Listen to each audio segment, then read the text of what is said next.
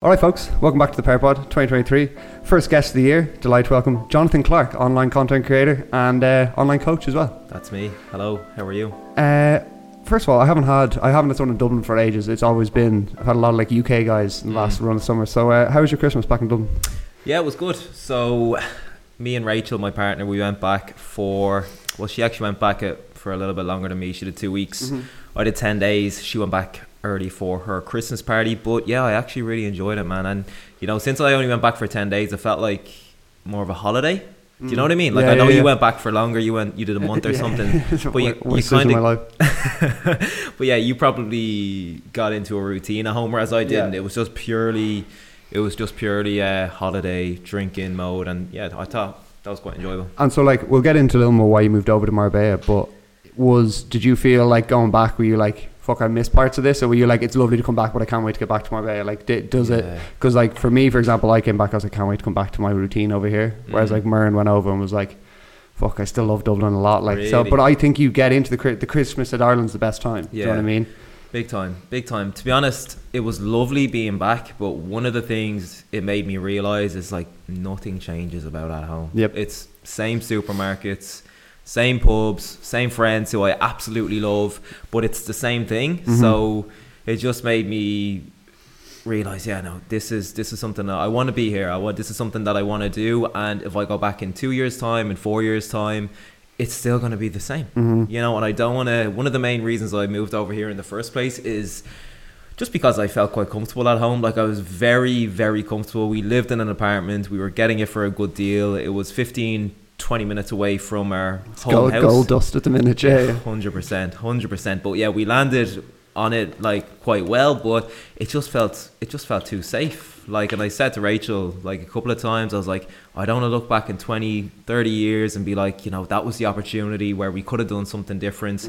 And we didn't. And some people absolutely love staying at home. They would hate the idea of living anywhere else. But for me, I've always wanted to do like something like this, so I'm happy I'm here. I'm happy I'm doing it. And so you could have gone anywhere, right? So why Marbella? Had you been here before, or did you just see like every fitness content get like the gym? Obviously, the gym's outstanding. We don't need to say that. Like there's a huge fitness community. But like, was there any other? Because obviously there's a ton of places people go. Australia is huge right now. Canada, all those places. Why was Spain the place? Yeah, there was a few factors actually. So first of all, it's January 2023 now, so we moved to Spain in April 22, and we actually went to Benalmádena first, which is just 40-ish minutes away in the car. And the reason we went there is because we'd been there a couple of times on holidays. Excuse me. No, you're all good. We've been there a couple of times on holidays. We absolutely loved it. My parents actually had an apartment there, so I was there every year growing up. I actually hated it, going again and again. Do you know when you're young, you want to go somewhere different? But I got to like 18, 19. I was like, this is actually lovely, especially when I start bringing Rachel. So yeah, it was nice to move there, because even though we were taking that step, we were going abroad, like pretty much moving our life abroad, but we still knew the good places, the good restaurants and things like that. And we have a dog as well, which was a huge factor. So we have a French bulldog. He cannot fly anywhere in Europe, like anywhere. I think he can do in-country flights within the US, like some airlines in the US will take him, but they like nowhere in Europe will. So we had to drive. So we got the boat to Bilbao, which is the top of Spain. And then we had to, that was like a day and a half long or something, all for Bruno, my French bulldog. Doesn't realise what's happening. Why can't we fly? I'm like, this could have taken 4 hours, Bruno. But we did that, and then we drove down, which was like 10 hours or something. A long journey, but absolutely worth it, and we wouldn't leave him behind. Like, that was not even an option. Obviously, what are kind of the first things you noticed when moving to Marbella? What kind of things did you like? So Benalmádena was great. So yeah, we went to Benalmádena first. We spent 4 months there. We decided to stay on, and we were like, okay, will we stay here? Will we move somewhere else? And the one thing about Benalmádena is that like not many people are doing what we're doing. Like, it's a good holiday destination, but it was quite obvious that, not a lot of the Irish or the UK or the US people there were actually... There was actual Spanish people there, there was actual Spanish people, which I didn't want at when I was in. But yeah, there was no like digital nomad scene or anything like that. So we knew Marbella was much better for that kind of thing. And the gym scene in Benalmadena is shit, like really bad. And of course I'm into my gym and my fitness and things, and yeah, that was another factor as well, amongst, you know, a lot of others. Like rent was a factor. I think that was one of the factors we didn't move to Marbella in the first place, because we went at peak time, and as you know, it's a disgrace. Yeah, it is crazy. So from September onwards, especially if you enter like a long-term lease, it's a lot more affordable. So yeah. And this is one of the later questions I had, but you kind of brought it up. What we're kind of seeing a little bit of a mass like exodus out of Dublin right now, especially with Ireland in general. A lot of people our age are looking for like opportunities abroad and kind of moving with no kind of plan going back. What do you like long term? I'd always seen myself like living in Dublin with kids, all that kind of stuff, and now I kind of, in the last year or two, I've kind of realised that like number one, it might not be as feasible as you'd like to be unless you have a, you know, lucky enough to have money coming from somewhere. But overall, like there's going to be a lot of people our age in the next 10 years who are going to be like, I'm not going to move out of home or buy a house. So what have you kind of, has your thinking changed about what your long term plan might be since moving abroad? Yeah, kinda. Like I'm starting to get that idea. You obviously have a year on me here, do you? I think you moved out a year early. September last year was our first. So we just had our first summer, and now we're into so this would be we're nearly at 2 years. Yeah. Okay. Yeah, you're nearly at 2 years. So you have a little bit here, a little bit longer than me here. So I suppose you've had a bit longer to think about it, but I'm starting to think about it. I mentioned it to Rachel the other day. Rachel will be more of a home bird than me. So it would be kind of like me nearly trying to convince her in the first place when we moved here. Like Rachel took some convincing. She absolutely loves it now. But I think I'd be more open to that than Rach. And we'd obviously, I'd love to move back, but a part of me would love to buy here and... But then I don't know. Mortgage your whole life away, like, do you know what I mean? Time. But then you have kids here, and you have to send them to a Spanish school. I don't know. There's a lot of loads of factors, man. Even when you fucking have your first kid, and you're like, where's your mum to come and like do some babysitting for you and all? 100%. So we'll kind of get into a number of your. I want to kind of get into couple of different aspects of your life in terms of like your content creation, obviously your coaching, but also add some bodybuilding questions if that's okay. No, absolutely not. Number one, what kind of inspired you to get into bodybuilding in general? Everyone kind of has a different story of what kind of motivated them to start. Yeah, so when I first got into the gym, it wasn't like because I had a passion for bodybuilding, didn't have like Arnie on my wall or anything like that. It was more because I played a lot of sports growing up, like football, Gaelic, a lot actually, but I was very injury prone, really injury prone. So in a typical season, I'd be out for at least a quarter of it or something like that. So obviously if my lower body, part of my lower body was injured, was usually one of my ankles. Obviously I could still train my upper body in the gym. So that was something that, I could do. I absolutely loved exercise as well. So that's how I kind of got into it more and more and more. And you know what? From a young age, I've always loved being 100% in control of my progress. And that's the one thing with I love team sports, but the one thing with team sports is you're relying on a team. And even like in a group project in school, fucking hated group projects because you're relying on everyone else. Dave, do your fucking portion. You can't like But that's what I really liked about the gym from a young age as well. If you showed up, if you did your reps, if you looked after your nutrition, you got results. You didn't have to rely on anybody else, and that was something that I just gravitated towards. It's a personality trait, I think. It's a great equalizer, isn't it? Like the gym, because no matter who you are, like you can be like billionaire, millionaire, super successful any age, but like no one can go in and do that shit for you. Do you know what I mean? You have to go in, put the time in, be 100%. On top of your nutrition, all that kind of stuff. So I always appreciate it from that side, that like if you look at someone and he's in great shape, you can already tell, okay, this guy has some discipline to him. He clearly takes pride in his appearance, all those things. So that was that's definitely, and obviously over here you see it like so much more. 100%. Some absolute fucking gorillas over here. So when you started, did you make obviously I think I wasted, now I see like some of my friends go to the gym and they start training, they blow up those like first 2 years when your body like almost overreacts. They say like noob gains is one of the things they hear. I wasted a lot of time, I think, when I was younger, like ego lifting and shit, a lot of that kind of stuff. Did you make any like, were you like under eating, were you not eating enough, all those kind of things? Like that was another issue I had nutrition wise. I think I was quite good in the gym. Obviously, I made some mistakes, but from the start, I always followed a decent enough workout plan. I probably, nutrition-wise, probably was my one downfall in terms of maximizing my progress in the early years, because when you're young and you're just so active, you played sports growing up, like burning calories like mad. 100%. You don't realize how much you're burning, so you actually have to focus on eating more. And if you don't, like, it's really, really hard to make that initial progress as quickly as you could. So that was probably one of my main mistakes. I was nearly, maybe afraid to continue to eat more. I didn't want to put on fat. I've always been like quite lean as well. So from an early age, like I didn't have the knowledge to be able to actually do that and to be like, okay, it's fine to eat more. This is going to benefit my performance in the gym. If I was like playing football and gymming at the same time, which I oftentimes would, then it would help my performance in both. So that was probably my main downfall in the early years. And when you were growing up, so obviously at the start, was your plan, did you always want to make a career out of fitness at all? Or were you like, did you have other things and then you were like, fuck, I really enjoy this, and then you start to see the rise in popularity and you're like, this could be an income source for me now? Yeah, that's a good question actually. So growing up, I always wanted to be a physiotherapist. Yeah. So I was always in, probably because I spent so much fucking time in there, to be honest. But I always loved it. Save yourself some funds. Like.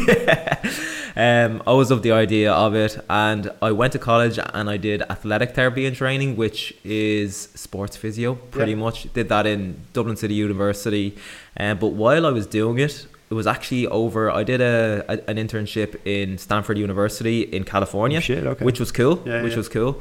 But over there, I actually realized I don't want to do this. So that was probably a good thing, but at the same time I was like, shit, I don't want to do this, because you're doing the role, like you see the day-to-day work, and I just thought, this isn't for me. And at the same time, that's actually when I started social media. And originally I wanted to start it to post about like injury or post-injury content and things like that. Did that. Man, did I even do that? I can't remember. I remember writing out a load of posts in my notes section on my phone. I had loads of injury posts in there. But then I thought, you know what, fuck it. Like I'm gonna do some fitness ones as well, training, nutrition, because at that point I was quite knowledgeable in that area as well. So I just did that. And I remember my first post I posted over there, I think it was about calories, of course. And then I just went from there. So in my final year, I was kind of doing the social media thing. I was doing my final year project, my thesis. And after that, when I should have been applying for a master's, which was always the plan, I was just like, I'm actually not going to do this. I'm just going to give this social media thing a whack. It's funny how that happens, isn't it? When as soon as you get to the other end of it and you're like, I have a lot of mates now who are doing like architecture and stuff, and there's 8 years or something of studying from finishing school to getting qualified, and like by the end of it you've done 8 years, you're like, fucking, I don't even enjoy this shit anymore. And you haven't even started the career part of it yet. And as you said, with your social media kind of started it, did you were you watching anyone or anyone's content in particular that you were like, I'd love to, you kind of give me like, I watched a lot of your content in the build up, just writing questions and stuff, and like I get kind of like Jeff Nippard vibes. You know what Jeff Nippard is? Fraser Wilson, I think his name is. He does a lot of, he's a UK guy based in Australia, but he does a lot of meal nutrition content and a lot of breaking down nutrition. So who did you watch that kind of inspired the kind of content you want to do? Yeah, so back in the day, who did I watch? So Rob Lipsett was obviously the earliest guy in Ireland to do it. Shout out Rob. Shout out to Rob Lipsett. Been on it before. Nice house, all those things. Who else inspired me in those early days? Jeff Nippard probably would have been one. Mike Thurston, I always watched him from an early age. I watched the obvious guys as well. This is more YouTube. So Christian Guzman, Max Tuning, like I was very into them. You gave me kind of Sean Thompson TV vibes. Did you ever watch him back in the day? Never. This guy from Birmingham, he was in college, but he was like, you guys started at a similar age. When I was watching your videos, I got very like Sean Thompson vibes from him. Sean Thompson. He kind of felt like he did it for like 3 years and was like huge, and then kind of fell off a little bit. But that's the thing, man. You know, a lot of the people I started watching that kind of gave me the push. Do it anymore. They don't do it anymore, and some of them are really good as well. Like they actually were. And that's a lot of social media is just remaining sticking in consistent, there, baby. 100%, 100%. Because even at the very beginning, like my growth was so slow. Like when I decided not to do my masters, and just give the social media thing a go. Like at the time on Instagram, I think I probably had like 1,500 followers. I had no followers, man. But I just knew if you have that inner belief and you trust what you're doing and you trust the content you're putting out, and with the small followers that you do have, you know that, you know, you're providing value, and you know you are because you're getting messages, although, you know, it might be from a small number of people, but, you know, you get that vibe from a very early stage to know that this is going to be good. And the thing about social media is, like, people just focus on the numbers. This is a bit of a tangent, but people just focus on the numbers and growing a massive following. Like, I need 20, 30, 40k followers. I need 1 million, or else there's no point starting. It's madness. 100%. And the truth is, man, like, you can be very successful with a very small number of followers. So for example, like if somebody had, you know, 500 followers and every single one of them was a client, for example, you're set up, you're rich. You know, so it's more, you know, it's more about value than the actual number of followers. How you kind of curate that audience, and how you can, like, how engaged they are with the content, how invested they are in you. That's really what matters. And like for Blue Mon, actually, I do a lot of influencer marketing for them. So we work with like Christian and Max and those kind of guys.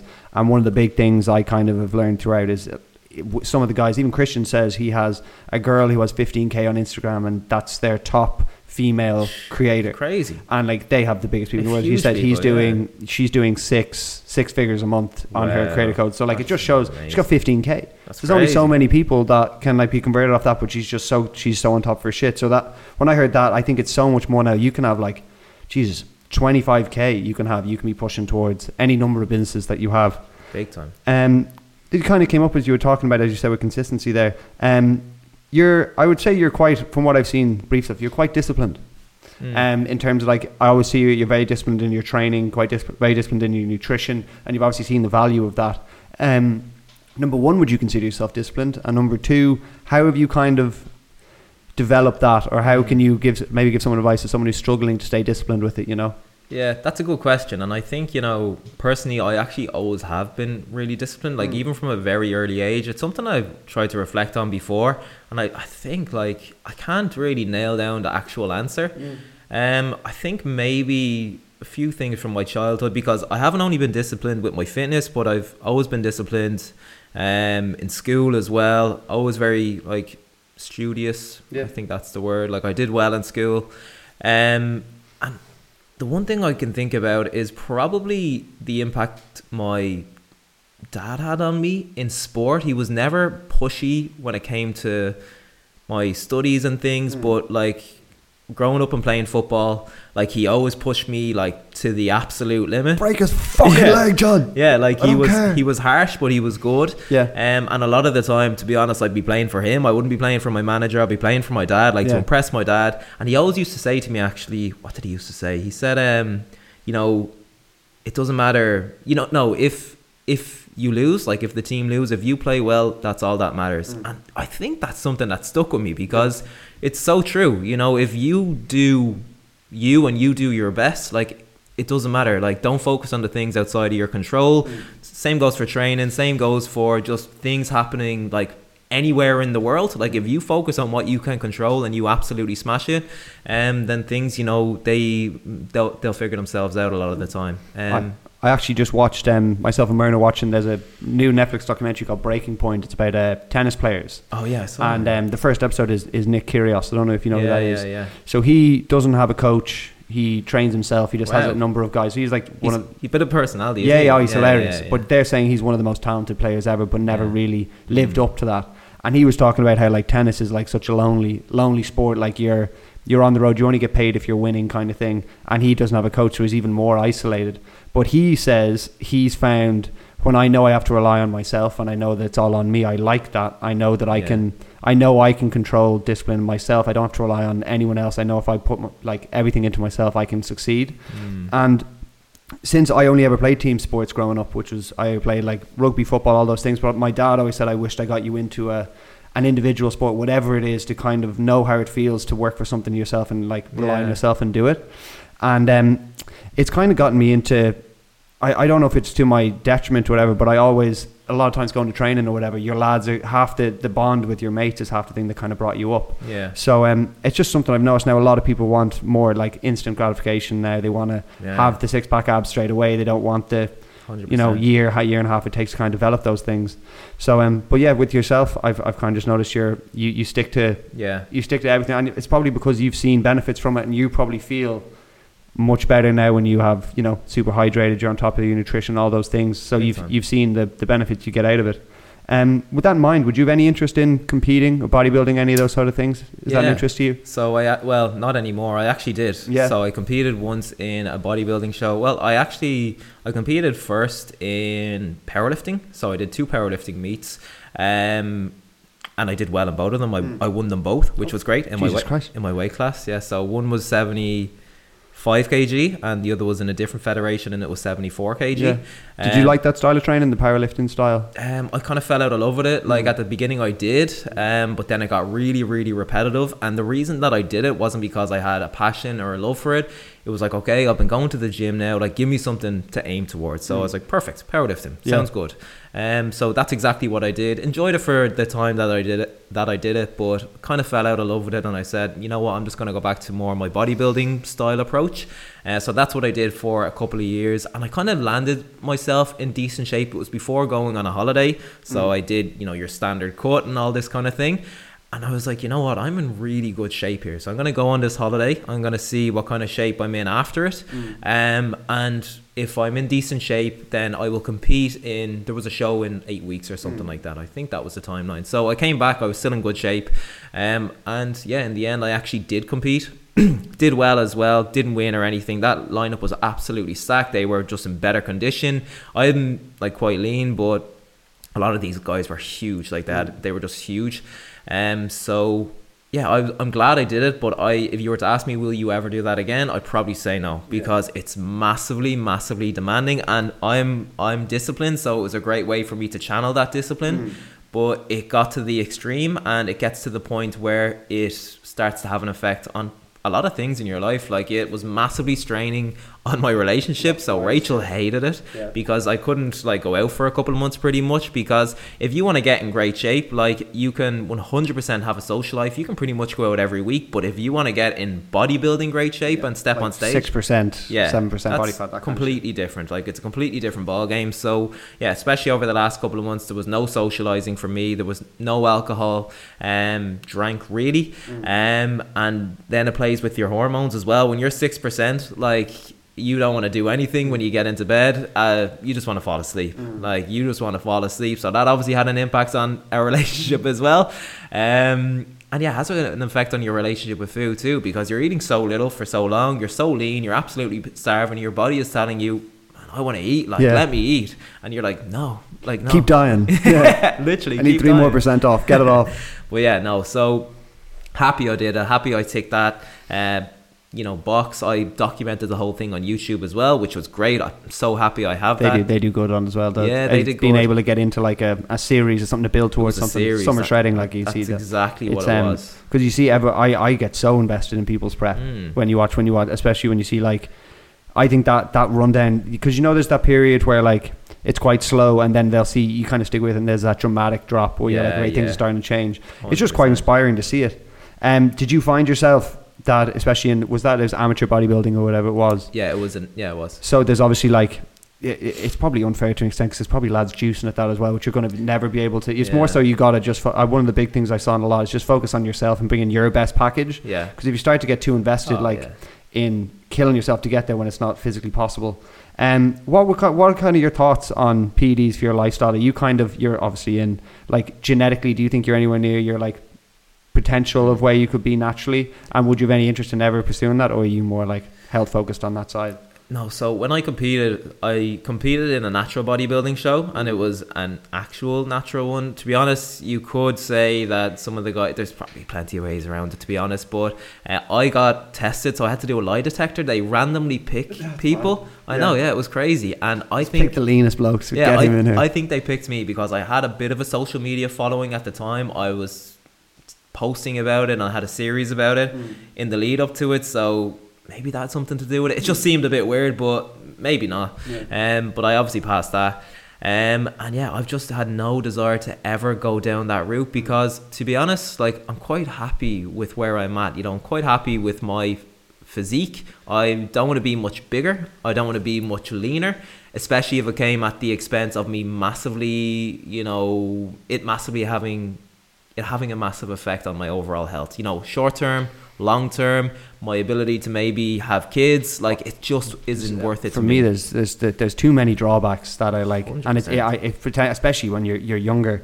Like I'm sure like TRT will continue to be a thing as like men get older, and there is definitely benefits, 100% benefits to that. But at the short term, guys stacking huge amounts. I don't think people realize that like it could mess up your brain, like your body's chemistry for the rest of your life, and something you'll be competing with for the rest of your life. So it's crazy, man. If you're gonna commit your life to it and be a pro, and that's your dream, go for your thing. But just in the short term, I think people just need to realize that like 100%. There's more to it, And you know what, man? Like I think like it's starting to become more socially acceptable now for your average Joe to do it. Just be loaded up on gear. Yeah, just like if he's like going on a holiday, he's like, I'm gonna hop on this, I'm gonna hop on that, and it's crazy. Like it's I just think it's absolutely mental, and a lot of it is obviously the kind of social pressure of it all. And I think it's especially the young guys who are very, very impressionable, and I think like the people that they're probably watching on YouTube are in two camps. So one camp are the the fake natties, the people that are clearly on gear, but like it's like Simeon Panda. Like, 100%. Natty. Yeah. Go on, Simeon. There's a few guys out there, and like that's obviously completely immoral. But there's another trend now where people come out and say I'm on gear, which is great, but they kind of use it to, they create all of their content around that. You've probably seen a few people yourself. Fuck you, Liver King. Fuck you. Yeah. What the hell, man? But man, like at the same, like I think it's great that they are like being completely and 100% transparent. But I think, if their audience is very young and impressionable, like it's still maybe having a negative effect, because they're like, well, this guy is on it. He's saying that, I look up to him for everything else. Exactly. He's a huge, like, he's had so many pros in my life, got me into the gym. I want to, replicate that. So 100%. But I think the only thing you can do, especially for these creators, it is their prerogative to do it. But like, if you're going to do it, I'd love for them to document. I think we work with Brandon Harding a bit, who's currently documenting his pro card. And he, when he went on it, he's great about talking about like, look, there's a lot of negative drawbacks on it as well, like day to day. But at least when he does it, he documents it, and he's like, look, I'm going for my pro card. It's necessary, and he goes through like cost, all that kind of stuff, because it has been glamorized to an extent, similar to like cosmetic surgery for women and stuff now is kind of getting normalized a lot as well. And people like my sister's 8, and I'm horrified about what's kind of being chatted about in school and stuff when she's online, and like juicy couture tracksuits and all this kind of shit. Like, what's going on? You're 8. I might just reset the cameras quickly, but that's right. That's 30 minutes, believe it or not. Do you smoke or just the vapes? Just the vapes. I actually got off the smokes now last year, and they're out of my life now, thank God. Even over Christmas, I maybe smoked like a year over COVID when things got fucking dark. But a load of my mates like do smoke a bit, and I never enjoyed it, which is fucking it's the weirdest thing I've ever heard. Like, but it never gave me any like buzz.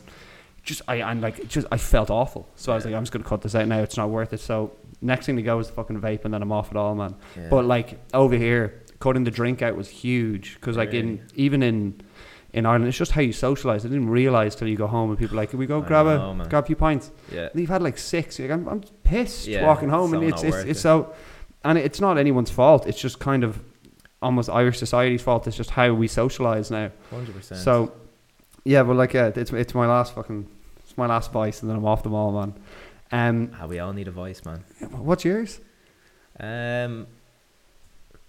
What is my vice?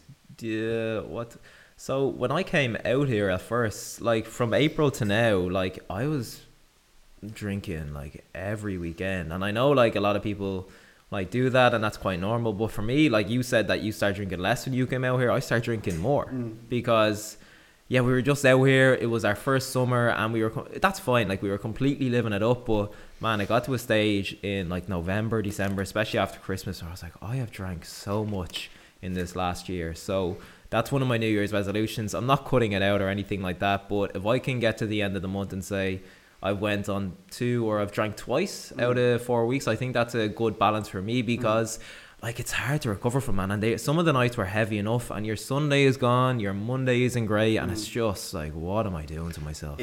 I the only thing that used to happen so much when I was younger is you go out and they'd be like, that night was shit. Yeah. And you're like, I still feel horrendous, and I probably drank more because I was bored. Yeah. And like I come back, I'm like €100 poorer, and I feel horrendous the next 2 days. Yeah. So like, are you that kind of guy? Like, if I'm on a shit night out, I actually would stop drinking. But a few of my mates would be like, "Fuck it, let's drink more, like to make this good." I'd stop. I'm a bit boring, like that. But if it's great, I'll drink loads. Do like I wouldn't be a party pooper, like. But I'd be like, "This is shit." And do you know what? If a night out is shit, like, it's gonna end in the next. It's couple actually hours weird because like. Maybe when I was younger, I would have drank through it because it's like I'd actually know 100%. When I was in college, and I was like, Jesus, lads, or like a load of people were supposed to come, half the group bails. There's 4 you left. You're like, lads, we're going into town, and then you think it's going to be great. Yeah. And you get in there, and you're like, oh no, there's 4 of us, and like we're half sober. I might just call it, lads. 100% had those. I always rather pre-drinks, man. Yeah.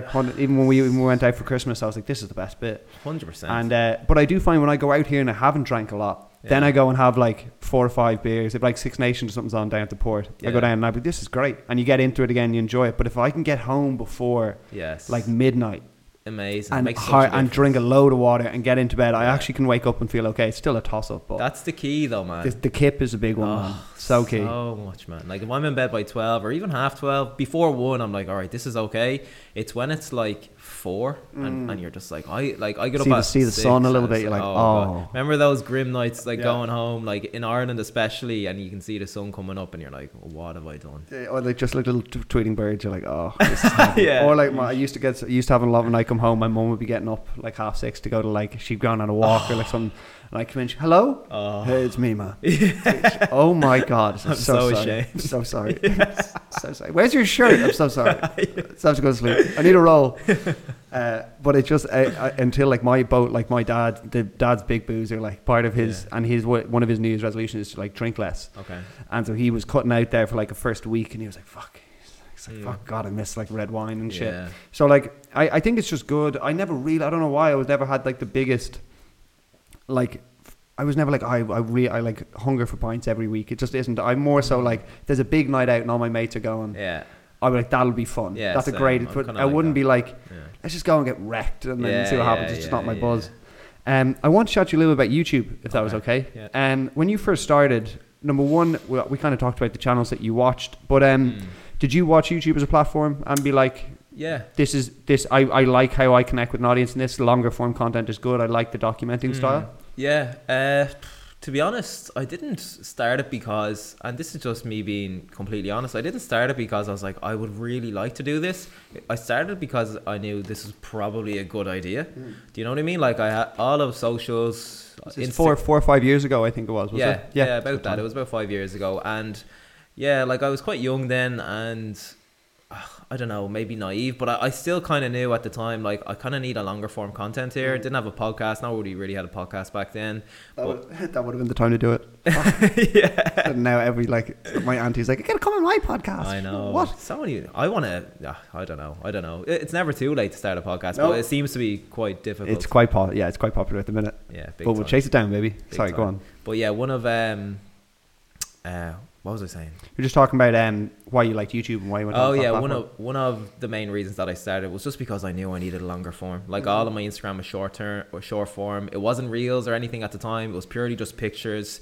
You could talk on your stories, of course, but that goes after 24 hours. So the beauty of YouTube is that it's long form. Once it's up there, it's searchable on Google. The library almost of content. 100%. Yeah. And something on YouTube, like, and it's happened to me a lot of times, can pop off 2 or 3 months later, whereas on Instagram and stuff, like if your video doesn't perform well that day, like it's gonzo anyway, and even if it does, it's probably gone. Yep. Whereas YouTube is just much longer lasting, and that's the great thing even about YouTube Shorts, which I've kind of started recently. Like some of mine have popped off after a while of being up, so YouTube is great for that. Like it's really, really good. It's really powerful in that sense. It just seems your content has a longer shelf life. Yeah, and you can always, if you're like, someone asks you, obviously you do a lot of like Q&As and stuff on your Instagram. Yeah. Hey, trying to try reverse dieting. I've got a video for that. Link it. I did it for a week. Try it or watch that video. Yeah. So true. So that I obviously I'm a YouTube guy through and through. So like longevity wise, I think also, as you said, the algorithm is, you can do, for example, like a rock eating challenge or whatever.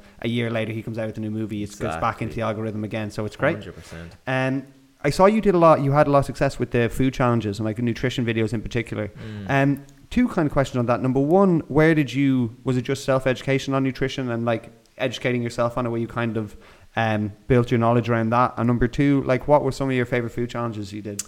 Yeah, so a lot of it was self-taught pretty much. I obviously have my personal training degree. You learn a little bit in that, but to be honest, them degrees are shit.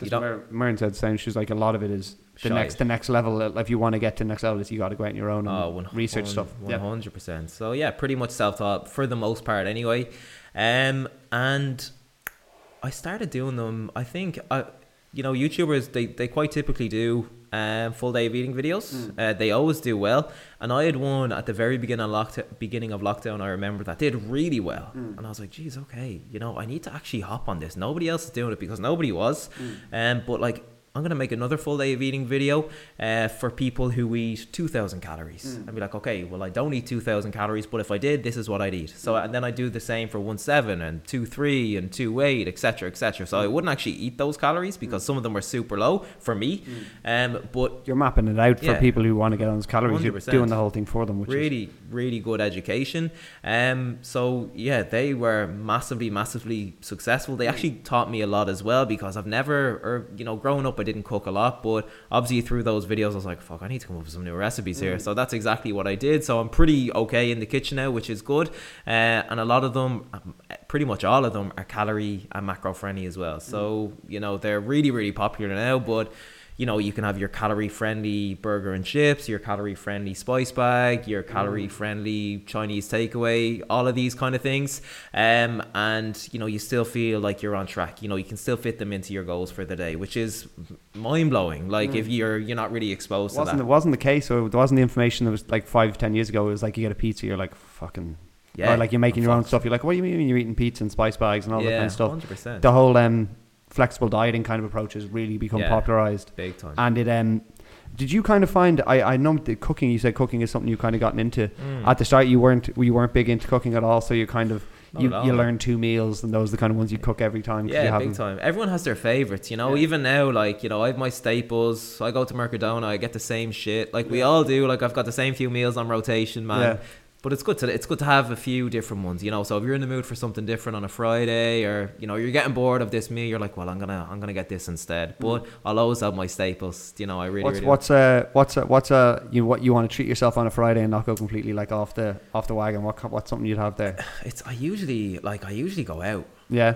So are you a savoury guy? Would you rather like, just give me like I'd love a burger, or you're like, I'd love to have a brownie sundae. I'm really craving like sugar.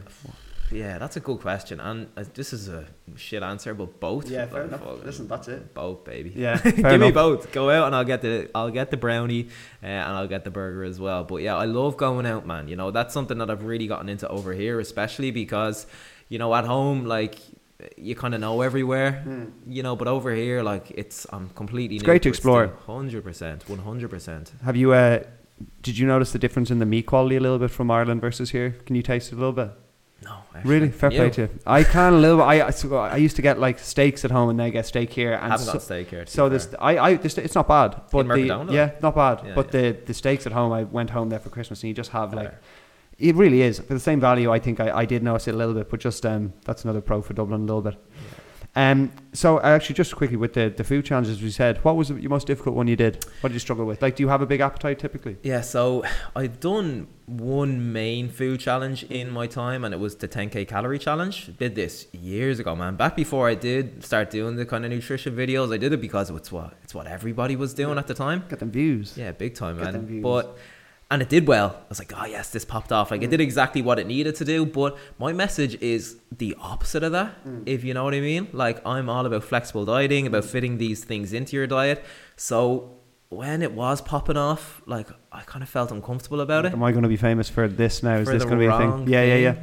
And in that video, I can't remember how many likes I said, because I probably had like 1,000 followers at the time. I was like, if I get X likes, I'll do the 20k one. And to be honest, I think I'd do pretty well. I think I'd probably be able to do 20k. But, I massively smashed those likes, and I was getting messages saying, when are you doing it? I just kind of ignored them for a year or two. I was like, fuck, right here, I have to address this. But I just came out and I said, here, listen, like, this did extremely well, but I've kind of I think differently about it now. I don't want that to be my message. My message isn't centered around cheat days. It's centered around fitting these things into your diet. So even if I'm saying that in the video, which I do, like, people are going to see me doing that. He's in great shape. He can eat 10k calories. He can eat 20k calories. I'm going to do the same. I'm going to challenge myself to that. Whereas in reality, if it wasn't for YouTube, there's no fucking way I would have done that. Because in the lead up to it, and this is actually something I touched on in the following video, like how I prepared for it. But like, I had to go into a calorie deficit for a few days. I had to do a few things. So, like, fuck that. Like, why would somebody ever do that? Yeah. Like, if it wasn't for views, if it wasn't for clout, like, so I was just like, I'm not doing that again. It's funny. I think it's an area we all go through now. Obviously, I'm trying to grow my YouTube channel, and like there's ways you can title stuff, there's ways you can thumbnail stuff that's gonna be more appealing to like the mass audience, and more likely to get pushed. And then you're like, but do I want to be? It's that balance of like, do I want to be that channel that people come to and like, they'll get views because it's interesting, but they're not interested in you. They want to see the bullshit you're talking about. Or do I grow a smaller, slower growing channel that's exactly what I want to be and like true to myself? 100%. So I think they all go through at that point. You see it on the bigger stage now, like the big channels will do like exposing the truth about blah, and those things you see, they kind of blow up. So I think it's of benefit to you that you kind of found that early and you're like, I'm just going to stick to my lane of what I think is important to me. Big time. When you're just obviously you kind of spoke about guys that have kind of stopped doing YouTube or they got burnt out or whatever the reasons are. Have you kind of felt that burnout at any point? And how do you kind of, I guess, is it just so ingrained into you now making YouTube content that you're like, it's part of my routine now and I enjoy doing it? But how did you deal with those moments of burnout and getting inspired to do it again? Yeah, I had like a lot. To be honest, man, I've thought about giving up YouTube so many times over the years, especially because my channel, like, I wouldn't never say it popped off, but it started gaining momentum probably like 3 years into my journey. So the first few years, man, it was such slow growth. I did that bodybuilding series and I actually had all followers at the time. So even though I was pouring my heart into this content, like, I wasn't getting that many views. You get like 18 views. Like, come on. To be honest, some of them did quite well, but some of them, if I did that now, it would accelerate my channel growth much more because I have that bigger audience in the first place. But man, I'm just so stubborn, and I think a good bit of it was the sunk cost fallacy as well. I was like, fuck here, I've already gotten this far, I've already put in this much energy into it. Like, I actually can't give up. And the John of 5 years ago would have bitten your hand off where you are now if you're like, you'll have that size channel. So maybe you feel like you owe it to yourself a little bit to stick with it. I think so, man. Yeah, I think so. So yeah, it was just all about, like, I kind of believed in my content as well. I think it comes back as well. If you believe in what you're putting out, and if you're looking at your content and you're thinking, this is good, and I haven't popped off yet, because, people think like, within even the space of 12 months, they're going to pop off. But, a very small portion of people do. Me. But yeah, like the harsh reality of social media is, man, you have to look at it as like a long-term thing. And like, whenever somebody asks me like, how to grow socials, that's what I always say. Like, think of this as a long-term project. Like, pour your heart into it for a couple of years and expect nothing in return, and then assess where you're at. If you're going at it for a few years and nothing is happening, there's no real growth, then maybe reassess and say, do you know what, this isn't for me. But you cannot make that conclusion until you get that far. As we kind of approach the later section, I had a couple of questions that popped to my mind actually in the last day or so. They want to just more so. I've kind of found this on the fit. I'm kind of using you as an encyclopedia for health and wellness. The thoughts on, I've kind of noticed since I moved here, the impact sleep can have on how you feel day to day, your recovery, all those things. I've kind of noticed at home, I'd go to bed quite late, I'd eat quite late, and I'd go to bed and I used to feel like I'd wake up quite slow and sluggish. And since coming here, I've started to adjust it a little bit more, eat earlier, make sure my food's digested. Can you maybe just break down how important sleep is to a healthy lifestyle and like recovery and stuff like that? Yeah, big time, man. And it's like, sleep is one of the things that I focus on so much with my clients, because when people think of, even from a muscle growth perspective, it's all training, it's all nutrition, but that other pillar, it's 100% sleep. It really, really is. So, if you're training your ass off and you're eating super well, but your sleep isn't on point, then that's going to affect your results in terms of muscle growth. It's going to affect your recovery. You won't be able to perform as well in the gym. If you're on a fat loss journey, a lack of sleep is going to make it so much harder, because you are much hungrier, you are much more likely to lose muscle as opposed to fat. If you're sleeping 4 or 5 even 6 hours a night. So yeah, when it comes to, you know, the muscle growth side of things and just the overall body composition side of things, it's massively important, but I focus on it for overall quality of life as well. And you know it yourself, like if you are sleep deprived, everything is worse. Everything. Work is more stressful. If a curveball comes your way, it's harder to deal with. Your productivity goes down. Your mood is shit. You're more agitable.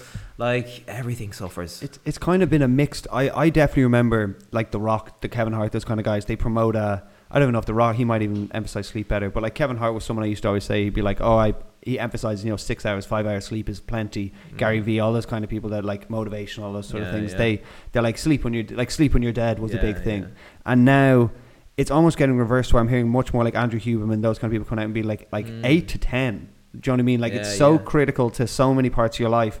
And like it used to be a story of like, listen, you sleep too much, you'll be in bed all day, and you're actually sluggish if you oversleep. And I was like, it was always to the mind that like 6 hours is perfect. And as I grow up now and get older, it's like, no, you need to be getting in. The successful people I know are like getting to bed at 10:30, getting up at 6:30, 7, so getting up early, but getting to bed early and getting those quality hours of sleep. They kind of breach that hard. So it's weird how stuff can change in that little 100%. Short period. Big time, man. And you know, one thing that I personally do, and I recommend my clients do as well, is, you know, we set ourselves a wake up alarm. It's probably the same time every morning, most of the time anyway, apart from the weekends.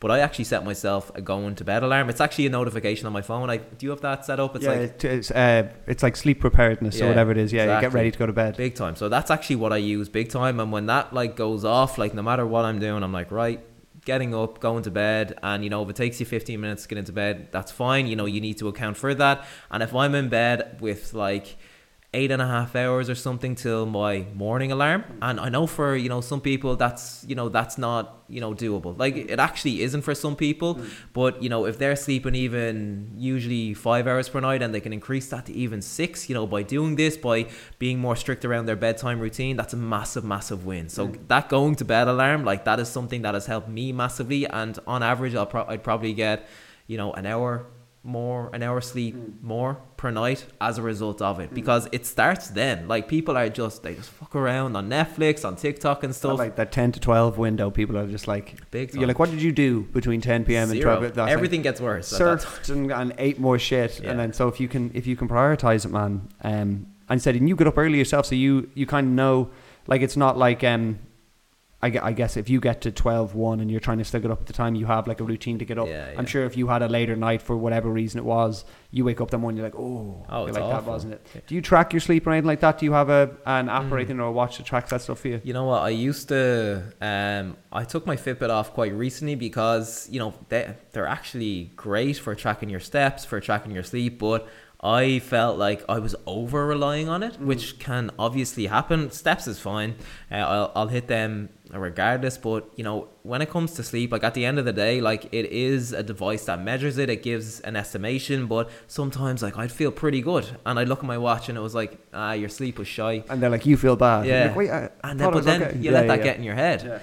So I took that off just as a bit of a break. But I think they're a really useful tool, especially starting out. Like, where's my sleep at? How can I improve this? And then if it gets to the point where you're like, okay, I kind of know, then take it off if you want. If you feel like you're kind of getting too invested in it. It's the same with calorie tracking and all of that stuff. Like, you know, use it as a tool for a certain period of time, educate yourself, use it to, you know, reach your fat loss goal. But, you know, you don't need to track your calories forever. You don't need to track your sleep forever. Instead, you know, learn, you know, where you can improve, you know, use it as a tool. And when it's time to give it up, you can do so. It's kind of a common misconception is like people are like, I don't want to get into tracking calories because like that's no way to live. And you're kind of like, I think they presume that you're doing that for the rest of your life. But the whole idea is so that you can look at a plate of food and be like, that's 100%. About 900 calories. Yeah. I've got protein there, I've got a mix. So it's giving yourself the ability, because it's that I lived in that blind spot for a long time of just like, listen, there's chicken and rice there. It's, you know, protein, it's all good. And like, unfortunately, like it takes, you know, however long it takes you to realize, but like there's a reason that calorie tracking has worked for so many people, and understanding the food that's going into your body, because you can eat well, you can even in your mind be eating, hitting your protein targets, all those things, and be going over your calories by 500, having eaten 4 structured meals that are good, and you're like, I'm just not seeing the success. So it would be something. It's not something I've done yet. Murren obviously is religious with it, but it's definitely something that I think people could benefit a lot from. Yeah, even for a short period of time, man. Like, a few months, especially if, your goal is circled around fat loss. Like, I highly recommend pretty much, if you have a fat loss goal, at least track your calories for a certain period of time, because as you said, giving yourself that knowledge to be able to look at a plate of food and say, yeah, this is X number of calories, like that's something that will stick with you for the rest of your life, because so many people get like so frustrated because they're eating quote unquote healthy, which they probably are, but they are gaining weight instead of losing weight. But they need to realize, and this is what calorie tracking teaches you, that it's not just about eating healthy. That, of course, that's a big part of it, but it's centered around portion sizes as well, and you need to be consuming, and you need to be in a calorie deficit to lose weight, and that's just the harsh reality. It's like when you pour out a bowl of cereal for yourself that you'd have, and you pour it out and you go, there you go, and you pour it up and you fill the bowl, and then they go, okay, so the standard portion is about a quarter of the bowl. That's you just ridiculous. poured, and anyway. you go, because you look at the calories and you're like, one portion, 180 calories, no, yeah, 100%. And then they're like, no, and you pour a quarter of it, or like 3/4 of it out, and they go, there's your first serving. You go, so it's remarkable, man. As we kind of wrap up here, thank you for giving me some time on your Sunday. I appreciate it. No is there any kind of number one? Is there any other avenues you'd like to go down with your YouTube channel? Any other types of content, or have you kind of found your niche that you enjoy and just going to kind of stick with that now? Like when you come to Marbella, are you more inclined? I want to collaborate with more people. I want to like bring some new faces to the channel. Or you're like, I'm just going to stick to what I do and let my audience continue to engage my content. Good question. So the one thing with YouTube is I used to vlog a lot. Tough game, man. Yeah, tough game. And I actually was just like, fuck this, I don't want to do this anymore. So that's part of the reason that I can kind of remain consistent with my nutrition videos, because I do them for a few hours on a Thursday or something. That's usually when I record, and it's done. I don't have to bring my camera around with me. I don't have to, vlog in public places. To be honest, I'm pretty good at that now, but if I'd rather not do it, I'd rather not have to bring my camera to a cafe. Guys, I'm here in Mercadona. Yeah, big time. I'd rather not have to. So this actually works quite well for me. One of the things that I do want to kind of circle my content around more, I used to do it, but the nutrition videos did so well, so I went kind of down that route. But I'd like to bring the gym into them more. I'd like to bring more general advice into them. That's what shorts are great for. Like if you look at my shorts, like there's not many nutrition videos there. It's more nutrition tips, it's more training tips, it's more mindset tips, and that's actually where I'm the most passionate, the content that I enjoy the most. Nutrition, of course, it does well, and I enjoy it, but I poured a lot of energy into that because it was doing so well. Of course, I was capitalizing on it. Listen, I'll do the same thing. Anything. Yeah. No shame. Not one. Subscribe to my OnlyFans. Imagine like no. Yeah, so we'll see, but I would like to get more into just other areas of kind of healthy lifestyle as opposed to just nutrition. But your primary goal now isn't totally focused around growth, which is nice. No, you're kind of like, let me utilize the platform I have and make sure everything I have is kind of true to myself. 100%. Unreal, man. Well, look, thank you so much for joining me. I really appreciate it. Go enjoy your Sunday, get out in the sun. Thank you all for listening. First pod of 2023. We have lots of returning guests who are interested in coming back during the summer, so we'll have more to come. Like, subscribe, all those things. Please subscribe. Don't. Please. Shy. Fucking please. Don't do it. All right, thanks folks. Cheers. Yes, sir. Good. That was good, man, I think.